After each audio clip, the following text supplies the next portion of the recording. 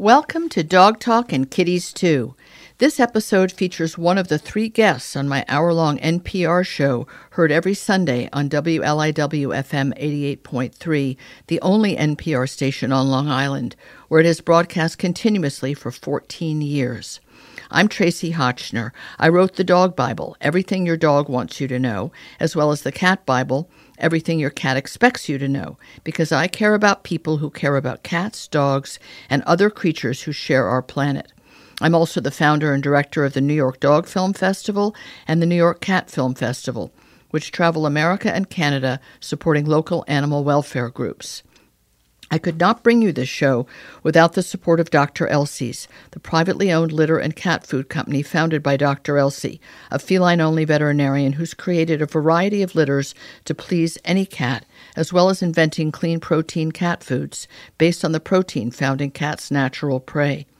This show is also made possible with the generous sponsorship of Waruva, the family-owned Foreman pet food company named after their rescued kitties, Webster, Rudy, and Vanessa, where all their recipes in cans and pouches are human edible because they're made in a human food facility. Good enough for you to eat, but your cats won't appreciate that. When I read about a horrific dog pack attack in England this past week, because I read the Times of London and The Guardian, I thought there's only one person I can have a conversation with this about, and it's Carol Borden, because Carol's my co-host on Good Dogs, our dog training show. But more importantly, she teaches dog handling. She has spent her entire life raising, breeding, training her extraordinary guardian angels, medical service dogs. And if anybody understands the good in dogs and also what can go wrong, it's Carol. So, Carol, thanks for taking time out from your crazy busy schedule, building your very own new vet hospital. And this must seem as far to you as something that could happen on the moon based on the dogs that you breed and raise and train. Let's just talk about the little bit that we know from the press, which has been, well, the British press tends towards tabloidism and not necessarily the finest of journalism. But apparently the woman who died was 28, and she was what was called a professional dog walker, and she had brought a number of dogs for a walk on leash in an area frequented by horseback riders as well as people with dogs on and perhaps off leash. So from the little that we know, what was your first reaction to the fact that this woman was bitten to death in her neck, including her jugular vein, and died right then and there? Well, thank you, Tracie. It's a horrific event for sure, not unheard of, even in our own country, of such horrible events periodically. There's a lot of questions that need to be asked that are not defined in news articles. You're not going to ever know everything. But I think for the American public, what's important is let's discuss some of the details of what could have happened and what could provoke such an event in our own daily life, right, yes, in the United States. So, first of all, she had multiple dogs. They were all tethered on a leash. My first questions were, how long had these dogs known each other? How long had they been walking together? Was she intimately familiar with body language to know that there might have been a little bit of alpha intent going on within that group? Was there something else that actually set them off? I've heard multiple different variations of what may have happened or did happen, so we don't really know the facts. But let's just say whether it was another dog being walked by someone else, a loose dog that came up and started a commotion, or the commotion began between the dogs she was walking herself, because I read that anywhere from 4 to 8 dogs that she may have been walking. That's right. And of various sizes and breeds. And at the end of the day, despite the breed or the size of dogs, people need to understand that dogs are predators. They are prey-driven. There are social orders among them. If they were wild dogs or wild dog packs or wolf packs, there are social orders. Yes. And even though we've taken an awful lot out of them when it comes to dragging them through generations of domestication, there are still some of these base instincts there. So whatever set them off put them into a frenzy.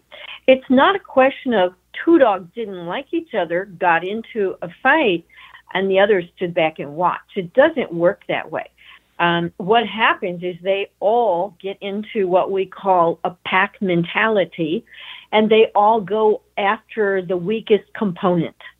And it doesn't even matter if that had been the leader of the pack, which in this case we'd like to think that the human had been. Right. And the fact that there were all these leashes, I think it's extremely probable, based on the sketchy facts that we've, details that we've been able to get. She probably tripped and fell down. Yes. Very possible. Even if she was reaching over trying to break up some sort of whatever started the fight, she most likely lost her balance and went down.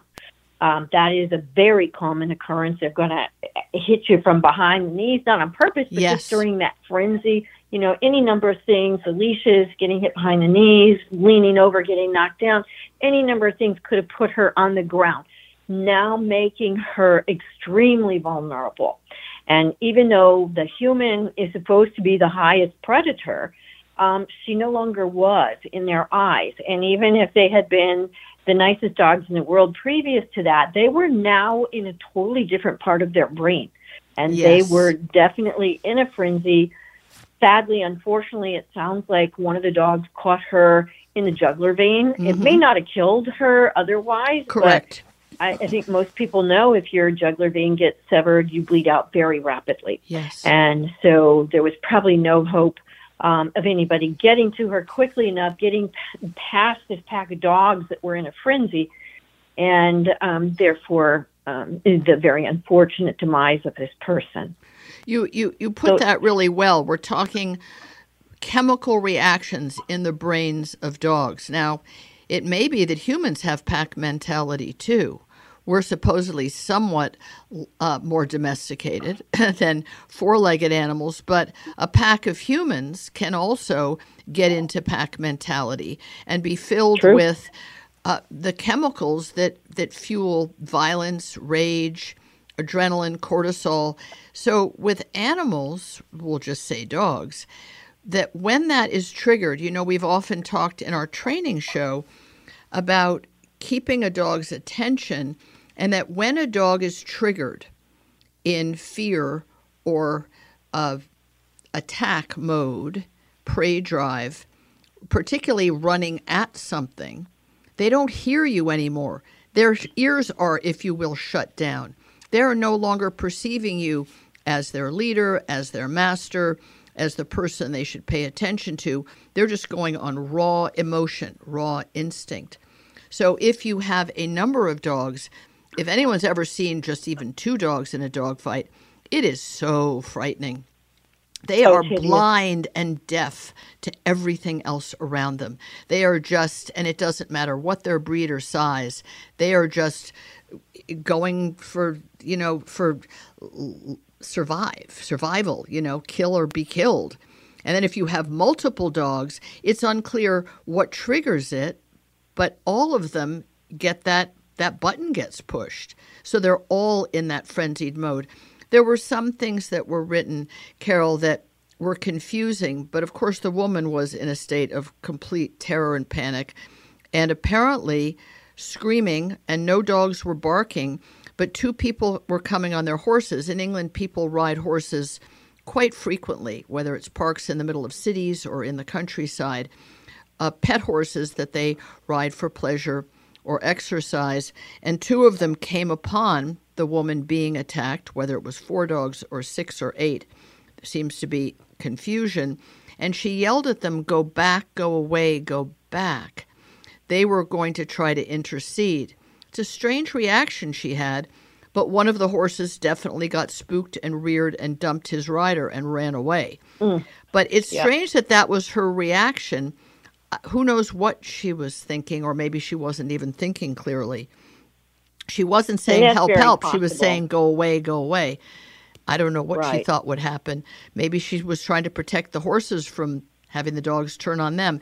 The thing that was peculiar and worth sort of noting is we all think, oh, it's a breed thing. You know, there's supposedly these breeds of dogs that are more dangerous than others. And I would say Belgian Malinois would certainly be high on the list of dogs which will attack people. But this was 2 dachshunds. Now, come on, 2 dachshunds, like picture, hot dog dogs, right? Mm-hmm. Cocker Spaniel.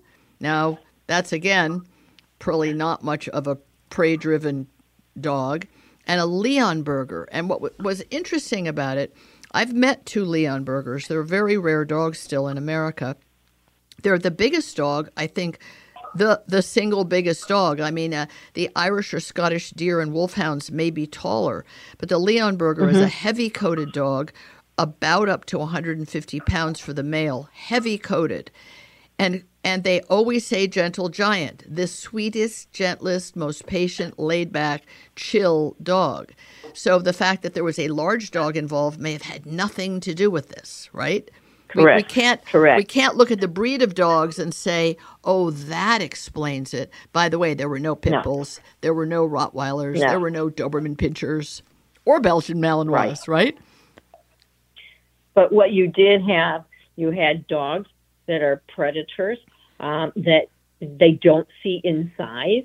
So size didn't matter. It was all about a certain mentality taking place at the time.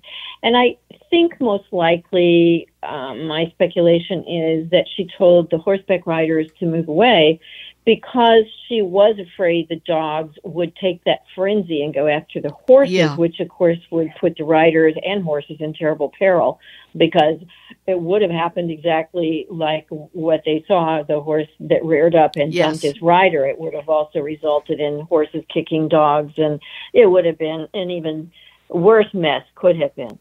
But you're right, the breed of dog doesn't matter. Just the fact that the way a dog's mind works, and that they are pack animals, and that they were put into a frenzy, whatever triggered that, and there's multiple things that could have triggered it.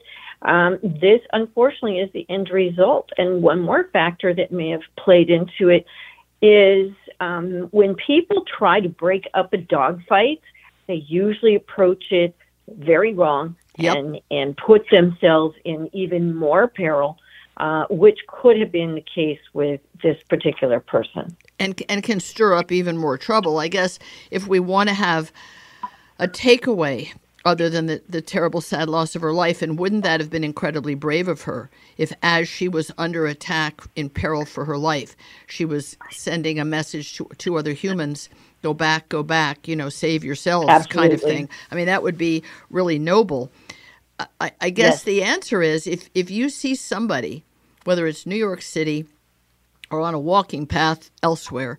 I say New York City because in New York there are many dog walkers with many dogs. All of their leashes often wound around each other, so they're on a very tight leash because the leashes are wound together, 8 or 10 dogs.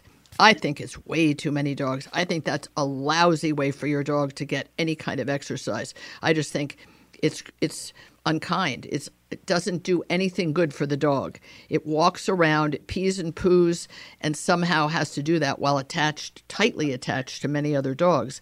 But if you're walking your dog, apparently there was another person walking a small dog whose dog was attacked by somebody in this group.